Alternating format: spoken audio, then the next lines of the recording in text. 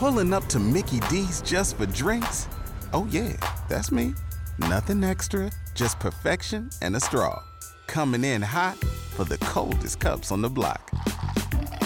Because there are drinks. Then there are drinks from McDonald's. Mix things up with any size lemonade or sweet tea for $1.49. Perfect with our classic fries. Price and participation may vary. Cannot be combined with any other offer.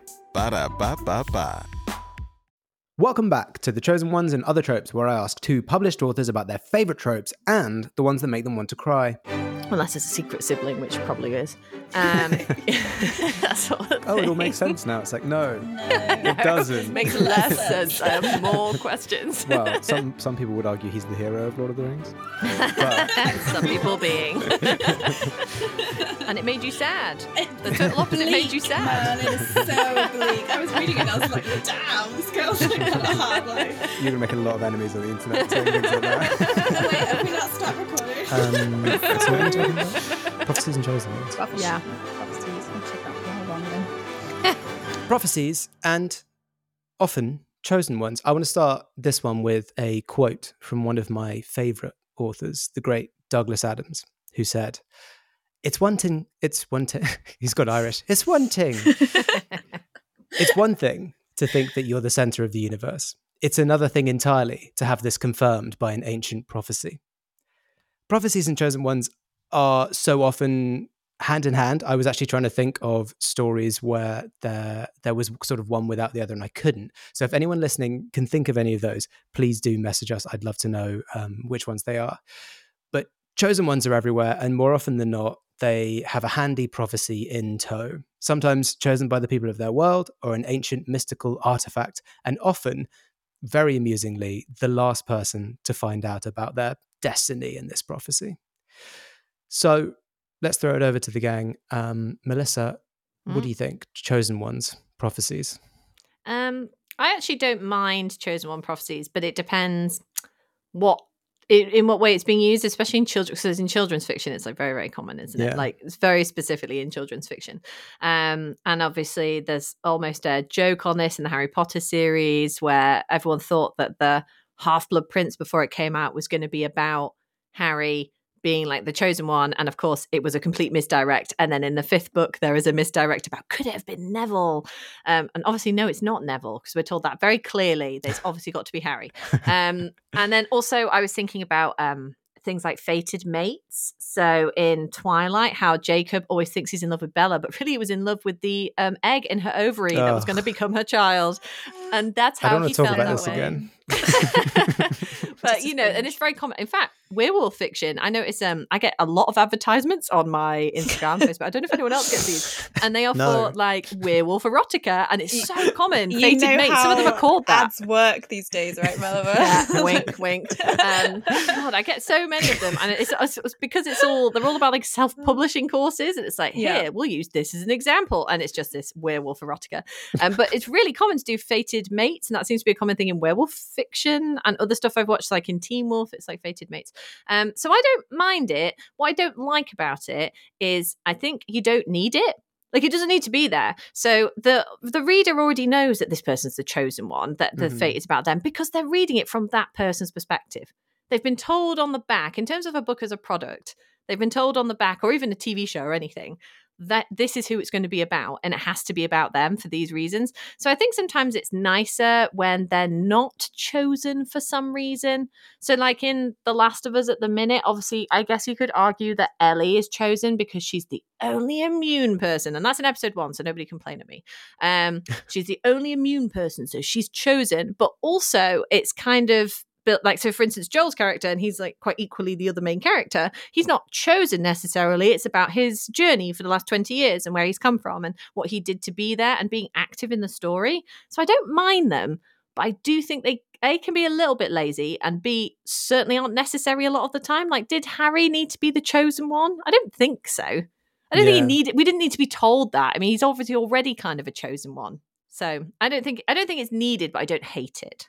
Yeah, I was going to say just the nature of almost any story that you watch or read or listen to, that the protagonist, the point of view character is depending on how you look at it, always going to be a chosen one because the author has chosen to write the story from their perspective, from their point of view, because they did something, they did something significant or interesting or had an inspirational journey.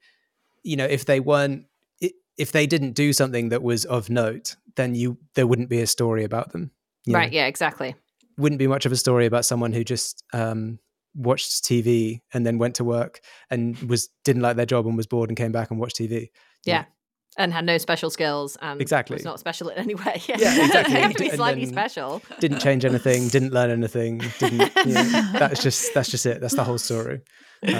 So yeah, to some degree, everyone is a chosen one. But that's not to say that that they necessarily have a prophecy involved.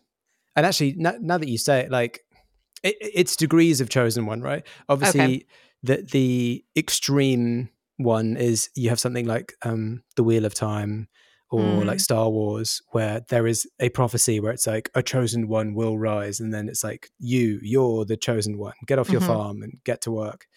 That's like the full thing. Like there's no escaping that. It's rigidly set up. And then identifying someone like Joel and Ellie, or like Ellie being the in quotes chosen one. Yeah. It's like it's not this, there's no prophecy involved there. So I guess there's an answer to my earlier question of like where one without the other. But it also depends how you define chosen one. So like Ellie's been chosen by natural selection and sort of genetic evolution, I guess.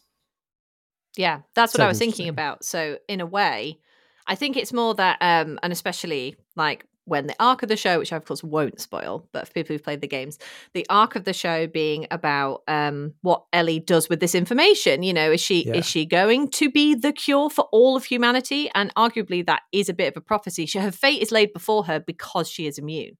Mm-hmm. As opposed to her doing something actively in the story in terms of writing craft to be the one that's up front and center. Of course, she's a really well-crafted character. She's very brave. She's very honest. She's very funny. So we really like her. And she is very active in the story. But there is a chosen element that she cannot change. And that felt predestined to me. Yeah. I guess that's similar to, she's the girl who lived, right? Just like Harry. Exactly. Yeah. What do you think, Naomi? Where are you at with prophecies and chosen ones? Yeah, I think they often come together, don't they? I think they do mash quite well. And I don't mind them. I feel like you know what you're going to get as soon as you see one coming. And obviously the thing with a prophecy is, it kicks off often kicks off a main character on a journey.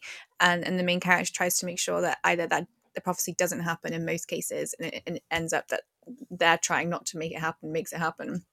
So like,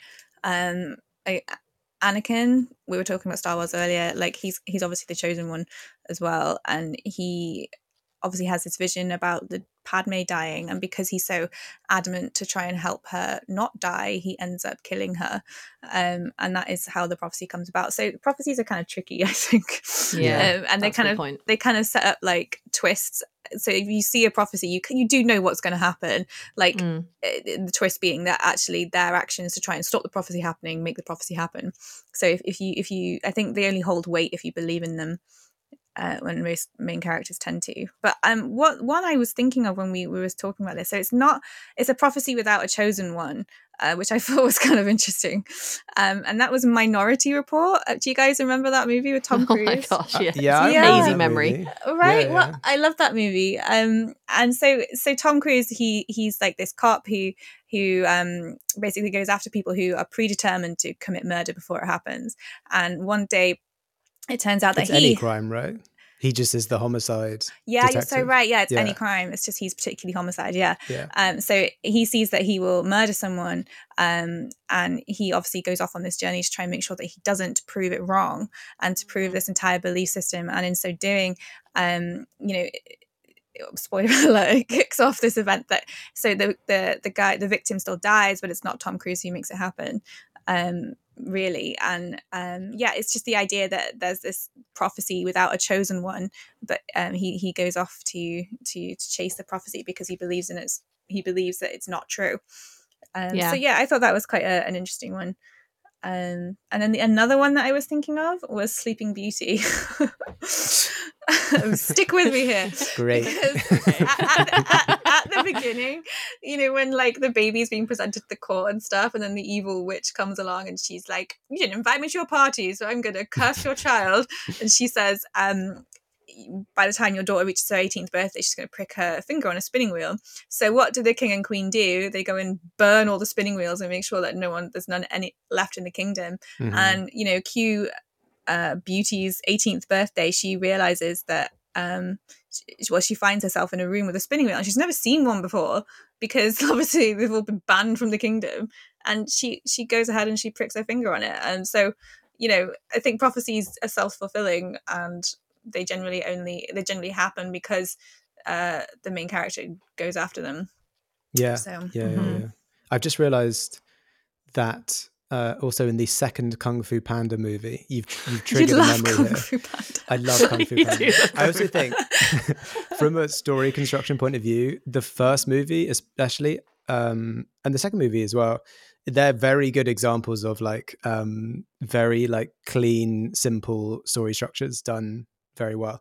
But the second movie, Gary Oldman's evil peacock, he is told by some mystical creature, I can't remember what, that his like empire and will be brought down by a panda. So he goes and effectively tries to kill all the pandas. Panda genocide. Yeah, literally. That's what we're promoting now in kids movies. But so it's a very similar thing to that, and it's him desperately trying to avoid. I think that's been used several times as well in different things where it's like kill the thing as a threat. Yeah. In Chronicles of Riddick, I don't know if you guys have seen that.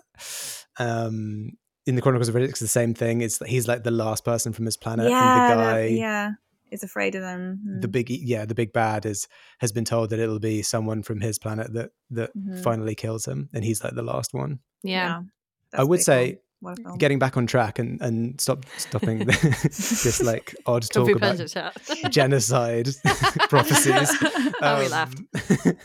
Is Naomi, you were mentioning like a lot of these things start out with the prophecy which sets the hero's journey in motion. And I actually think as a writing technique, it's what Brandon Sanderson calls the promise. Yeah, absolutely. And he believes very firmly, and he talks about it in his lectures, that when you are writing your book, you need to quite clearly state sort of what is in store for everyone, kind of an outline of what's going to happen. Yeah. Without obviously revealing any kinds of twists or too many details about the drama and things. But I think that is kind of something that a prophecy fulfills. And in some ways, as like a lot of writers will have a prophecy, not necessarily in the sort of mystical prophecy way, but what will happen in that story is laid out often at the start. Or quite a common technique that people do is if you start with an action sequence, and that kind of sequence, maybe like chapter 1 or chapter 2 or like the start of a movie, is just a microcosm, a miniature version of what the entire story is. Yeah. I was thinking about because you brought up Kung Fu Panda 2, so it's like a sequel. I actually remembered, especially Naomi talk about Minority Report and think of sci-fi. In Blade Runner 2049, they flip it on its head.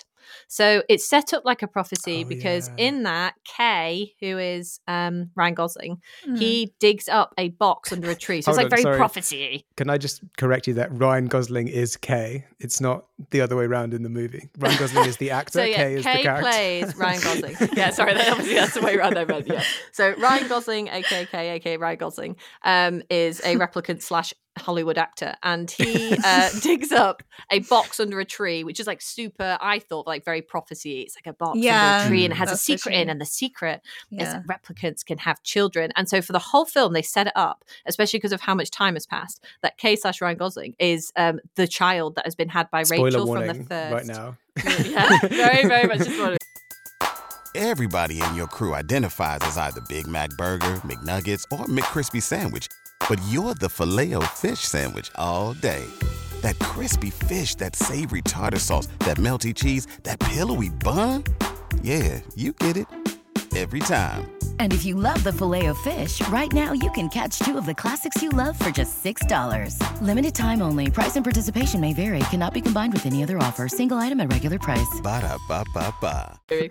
They set it up, and it's very clear that they're leading you down that path. Like, he is the child. He is the prophetic child that he found in this box. Like, he found the scan pictures of, and then it comes out he's not at all. He is not that child. He got, and even he, it's very clear, even he thinks that when it comes out. He totally thought he was the chosen one, and he is a bit disappointed not to be the chosen one. That's the total opposite of the promise, isn't it? Yeah. I know. The kind of the promise leads you down, but it's still a really good movie, and they definitely pick up the pace after that big reveal. But I thought it was quite an interesting one, and it reminded me of, I know a lot of people don't like the latest Star Wars. However, obviously Rey, everyone was saying, I bet Rey is Luke Skywalker's like child, or maybe like his niece or something, somehow related.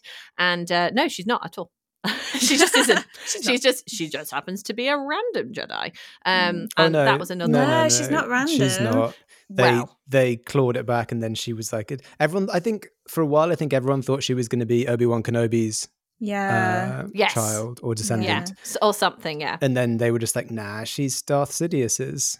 That's true. They did reverse that, because they were going down the thing of her just being normal. You're right. And then they had that other film that was not my favorite film. You are right. Let's get a different writer director. Then let's get another different writer director. Change the plot. That's so true. Let's have them argue with each other about what happens in this trilogy. Yeah, scrap that then. Blade Runner 2049, everyone. Which is a great movie. It is a really good movie. One of my favorite movies. I loved that movie. Very good. And that's a great subversion of the trope, because also it hits that point. He's very upset. I remember that scene distinctly. He's very upset when he finds out that he's not the chosen one, and it makes full sense why he thinks he is as well. It's not like a delusional thing. It's to do with memories and how he's been created, and it makes a lot of sense. That's a really good subversion of the trope. Yeah. What about other subversions? What did you guys come up with? The subversions specifically. That was literally one I thought of. Or just actual tropes, when I was combining, for some reason, Kung Fu Panda and Minority Report in my head. That's the natural progression, right? Course, Kung Fu Panda and Minority Report Panda is genocide Blade plus. What about this? One of the oldest ones I thought of was Macbeth. Oh, okay. It's not a subversion. It's more like it's actually like what you were saying, Naomi. It's with the knowing about the prophecy. Yeah, it's when the witches tell him the prophecy, and then he like plays it over and over again in his head until it kind of makes him slightly insane. Yeah, and it kind of plays into the whole thing, and then it is almost a self-fulfilling prophecy at that point. Yeah. What I thought, I don't know, it kind of subverts it. Was the Matrix with Neo. That's the chosen one and the prophecy mashed together really, really well, I think. And that delivers on both of them really nicely. Yeah. Neo doesn't believe that he is the chosen one. Like, he tries and he just doesn't believe he is. And it's only right at the very end that he realizes that he can be, and he chooses to be. And I feel like that does it really nicely. Because sometimes you get a chosen one who's like, yeah, okay, let's go with it, and then they're amazing. But as he's like throughout the whole film, like, he's failing, like he can't jump as far, he can't save people. And he chooses given up on it. Yeah, he's like given up on it, and that's why he's like, well, it's worth risking everything then to get Morpheus back, because I'm not the chosen one. Because he's not the chosen one. Yeah, that's true. I also love the bit with when he goes to see the Oracle. And she says, sorry, kiddo, you're not the chosen one. And then later on, someone asks her, and she's like, I told him exactly what he needed to know. Yeah. And I was like, yes, that's perfect. So tricky. That one's also a bit of a subversion as well. If you follow like the later films where it all gets kind of confusing and bizarre, and you find out that the chosen one is like a loop in the system, and it like there is always one, and then the whole thing resets, and then eventually there'll be another one, and it all resets, and it's just a weird. The Matrix is bizarre. After the first one, it gets very bizarre. Yeah, that's true. But the first one's like stands alone quite nicely, I think. It does. It's a really good one. Yeah. You can watch it happily and be like, "That's cool," and I can kind of imagine my own. Yeah, I'll go read fan fiction now. And this is funny because we were talking about the Lego movie subverting the trope, the female badass trope. Yeah. The other day, and the Lego movie like also just It not does. subverts it, but it completely like parodies the prophecy trope. Yes, it does. That's so true. Right at the start. It's a big trick. Yeah, right at the start, he's like the Morgan Freeman's wizard is like defeated, and just as the Will Ferrell's baddie is like leaving, he's like, but wait, there's a prophecy. And Will Ferrell's baddie turned around, he's like, oh, now there's a prophecy. And it's just like a really stupid and like when you actually watch that movie, and there's a spoilers, but I mean not really, at a certain point in that movie it kind of stops being animation and goes to like a real life thing, and you realize that the whole thing's a parallel metaphor thing, and it's kind of beautiful and it really tugs at the heartstrings. But it's a funny parody, I think, of this trope, and worth looking at. Let's talk about Star Wars. We've already talked about it a little bit, and we've mentioned, I think, all of the phases. I was going to say Star Wars is an interesting one because in the prequels, like you mentioned, it is kind of a subversion, because the prequels, the prophecy that we're told, the prophecy. I like prophy. A prophecy. Yeah, that's good. Prophecy over coffee. Exactly. It's a new genre. The prophecy that we're told is that there will be a chosen one, and they will bring balance to the Force. And then we're informed that Anakin is the chosen one. The way that I always interpreted that was that, so the Jedi are idiots, and what they don't realize is that the Force is, that like everything's leaning super heavily in their favor, and he does bring balance to the Force. Yeah, he does what he's supposed to. Yeah, he brings balance because like the Sith need to be like leveled out. They need a big boost. So I always thought that was in terms of like prophecies, it's an interesting way of doing it. It's like, oh, it's a prophecy which is for the baddies. Yeah, like you expect him to be a good guy, and then actually no. Yeah. Well, we didn't, because it was a prequel, but we would have. Okay. If he'd done it that way round. Yeah, exactly. If he'd done it a different way round. But I think those prophecies where they're vague or quite funny as well. So, like quite often you get given a prophecy at the beginning of the story. So like with Blade Runner 2049, and it's like, there is a child, but that's all the information you're getting. Why is there nothing else in this box apart from this picture? I feel like if you're going to leave me this picture, leave me something else to go off, or burn the pictures and don't let anyone know if it's dangerous, So I feel like prophecies also have that element, though, don't they? That mystery element. So you're guessing through the entire story. Yeah. And that's part of the point of the prophecy. And then there's all these ones where they subvert it, where they're like, this guy's the prophecy. Oh, no, he's not actually. He's not. Haha, tricked you. And that's part of like the fun. And in like Lego Movie, that's a little bit like that. So the prophecy is technically accurate for what it says at the beginning, but because there's this big twist where actually we've been watching Lego Movie, guess what? They're actual Lego pieces, and they're imagined by these people, and they're real people in real life. Then it sort of flips it again, because it's not that specific a prophecy. The prophecy is never just, okay, so listen up, Naomi Gibson is going to write this great book. Yeah, she and is. It's going to be a bestseller, and it'll be a bestseller on the 31st of July, 2023. Okay, be there. Also, here's the lottery numbers. Like, that's never the prophecy. The prophecy is always like, sorry, a poem. I'm doing it. You better get to work. Manifesting. I'll bring my agent. Joe, I've got some news. I've got some news. I heard a prophecy. Yeah, like the prophecy is always incredibly vague, which is kind of on purpose, or usually like a poem or something. Like a prophecy feels like, if I know something that everyone needs to know, I'm going to be quite like, maybe this just, I'm not a very flowery writer, but I would just be like, here's exactly what's going to happen, bro. Here's what you need to know. Yeah. Whereas prophecy is never like that. But then maybe that's part of the fun of the story. And I actually don't mind that. I'm just thinking in practical terms quite often, in terms of like plot holes. Technically speaking, the prophecy could always be more specific, depending on who did it. But instead it has to be slightly mysterious, Well, it goes back to the thing that you were saying, like it's fun with a prophecy to be able to be like, oh, I wonder if it actually means this. I wonder if it actually means that. The more specific you have it, the more it's like, okay, well, clearly this is going to happen. Even though that's ridiculous, because obviously the person who did the prophecy knew everything, because it's a prophecy and it's fated to happen, but they kind of leave it vague on purpose. But we allow that. We don't really mind. Because we're like, it still adds to the fun of the story. And at the end of the day, it's not a documentary; it's a fictional story. So maybe it's more of a numbers game. Like the ancient like wizard artifact thing that made the prophecy was like, well, if I do these kind of things, eventually someone will. It's like eventually monkeys will type Shakespeare. Yeah, exactly. Yeah. If give it enough time, someone will. They're always like 1,000 years old. That's so true. Do you think other people found the prophecy and thought, oh, maybe this will happen? It just didn't, because it wasn't time. Well, wasn't there one about the world would end in 2010? 2012. Yeah, there was. Sorry, yeah, December right. 2012, the Mayan calendar. Mayan It's just because it calendar. ran out then, Just 'cause but it people ran out. interpreted it as It ran out. Y2K. it just ran out. Here's some more interesting ones. Have you guys seen One Punch Man? No, I haven't. So this is not a prophecy thing, and Yeah. this is not a spoiler. The whole premise of One Punch Man and the reason it's called that is because he is such a powerful superhero character. He literally defeats everyone in one punch. And like he is sort of this ultimate kind of chosen one, like he's unbeatable. But the story itself, and this is kind of the funny trope about it, is that it's not about him like being the best. It's about him getting depressed because no one puts up a good fight against him. Okay, here's the situation. Our daughter Mia is leaving for her first sleepover.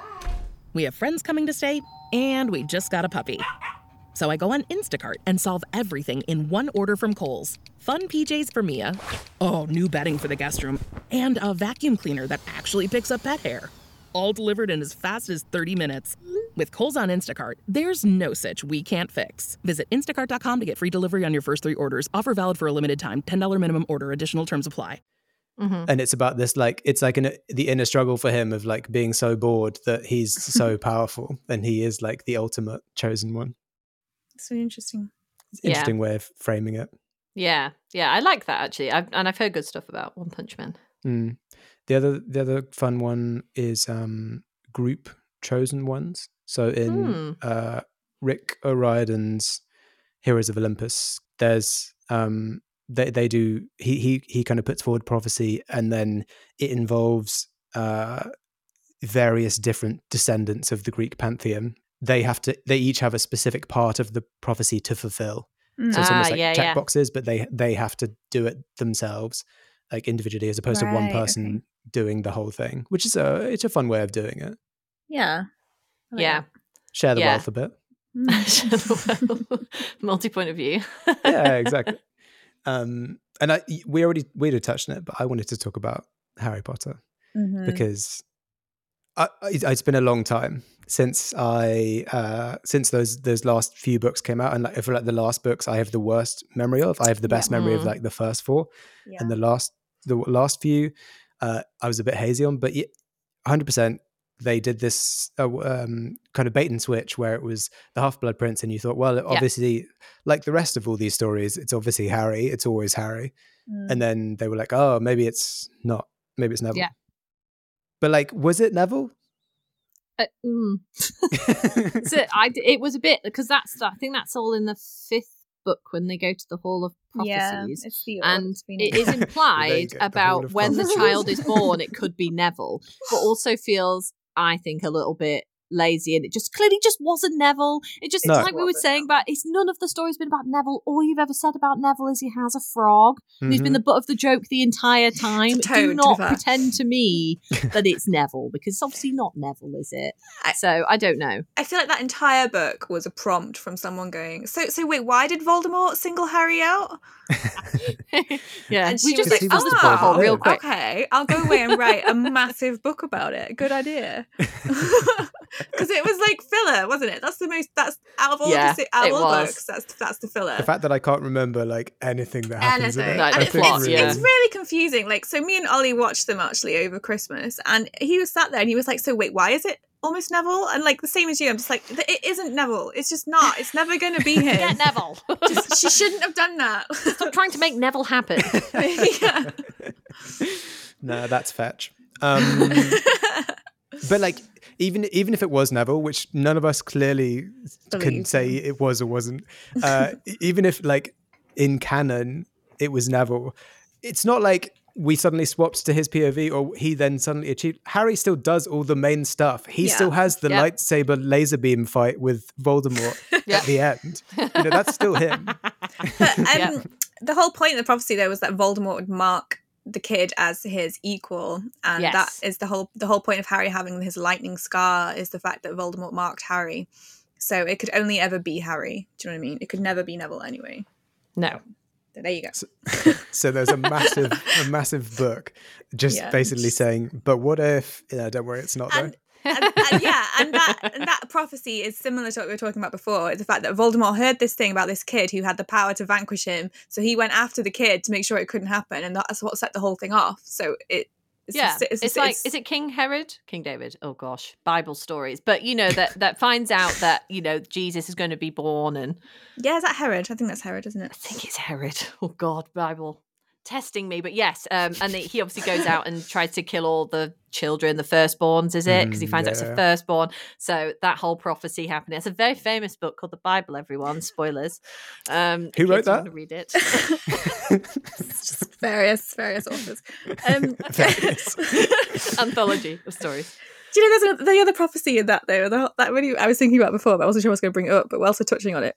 The fact that Jesus died and he said, "I will die and I will rise again on the third day," and then he did die and he did rise again, and everyone was like, "Holy shit, you've risen again!" Like everyone's really surprised, and he's like, "Well, I told you I would." I did tell you. I even told you when it would be. I was really specific for a prophecy. Exactly, it's really funny. Jesus didn't get drama. He didn't get the leeway there. Yeah, it's true. It's true. He didn't build it up enough, No. Needed better marketing team. Here's a funny one to round this off is I was thinking, and this could be a separate episode, but a part of me was kind of like, they are sort of prophecies, is when you have curses and there's like a curse on a thing. And it's like, the curse is this predetermined thing which has been triggered or whatever, and you have to like jump through all these hoops to end the curse. And that's something like Pirates of the Caribbean, where I'm not going to give you a spoiler warning. That movie came out millions of years ago, where the crew of the Black Pearl have all taken this treasure, this cursed treasure, and they're kind of undead, and they're just going around the world trying to get the last piece of treasure so that they can become human again. And God, it sounded quite sympathetic when I put it like that. Poor guys. They're just trying to get this treasure back. And they find the last piece with Elizabeth Swann, aka Keira Knightley. Yeah. And it becomes this, it's kind of laid out like a prophecy. Like it has its own little like rhyme and jingle. And they have to like fulfill these various things to be free again. Do you guys think that's in a similar ballpark? Yeah. You know what you're going to get when you see it, don't you? Yes, and that is nice. Actually, that is a nice thing about prophecies. It's because you're literally being told what the story is going to be. And it's what you're saying about the promise, and Brandon Sanderson saying about the promise of the premise, and essentially that's usually what's on the blurb on the back.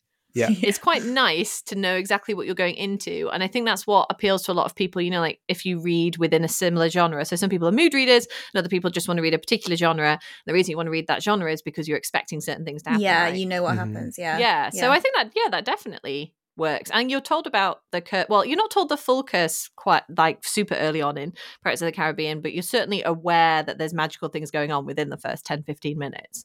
Yeah, they allude to it. That I actually think their writing is brilliant in that it's really film. good. I think the pacing and the way that they foreshadow everything is it's really really well done. And then you the big reveal, the bit that I always remember is when they say the rhyme and then Elizabeth Swann's like, "Oh, and the blood to be repaid," and then he's like, "Oh, that's why there's no sense to be killing you yet." yeah, because it's good foreshadowing. Yeah. But I thought in some ways it's kind of like a reverse prophecy. It's like the evil prophecy to be undone. It's still a promise though, isn't it? Like, you know what's going to happen. You know what they're after. You know what they want and why they want it. But it's a promise from the villain side. So it's like, this is the promise they're making. How are the heroes going to stop that? So in some ways it's kind of a bit more kind of spicy. And then Jack Sparrow uses it to his advantage as well, doesn't he? So he takes one so that he can't die. That's quite clever, really. Love that. We'll give love it. Love it when a magic system is used by a character, is like used in a way you don't expect by a character. Yes. And it's like logical and isn't just creating 1,000 plot holes of why don't you just do this, why don't you just do that? Yeah. And it's fallible. That is really clever. Good. So that's a really good way of using it. That being said, the rules lawyer inside of me is like, okay, so the obvious thing to do is you make that like treasure camp your base of operations, where all the treasure is. Okay. Whenever you go out on a mission, everyone takes a coin. You're now invincible as you go, and then when you come back, you drop the coin. You're back to your normal self. I mean, it's just abusing the system, Jamie. What if someone falls in the sea, though? Because that's literally what happened. One of them fell in the sea. Well, one of their kids fell in the sea and had a coin on him. Isn't that literally how they got in that problem in the first place?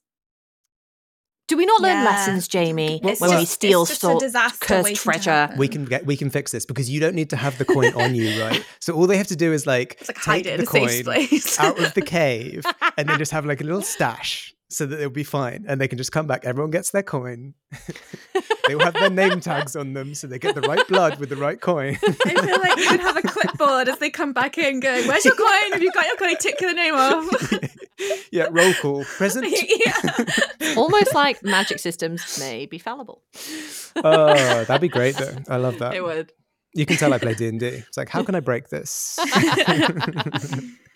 Amazing. Well, I think that about sums it up. I mean, we like the thing about this trope is the first time anyone did the prophecy, if you go way back, back when Wheel of Time came out, you had like the kind of early the fantasy classics, and it wasn't like a done to death thing. It was like, oh, that's cool. This guy's like destined with a great, journey, and he's going to be like the chosen one. Cool.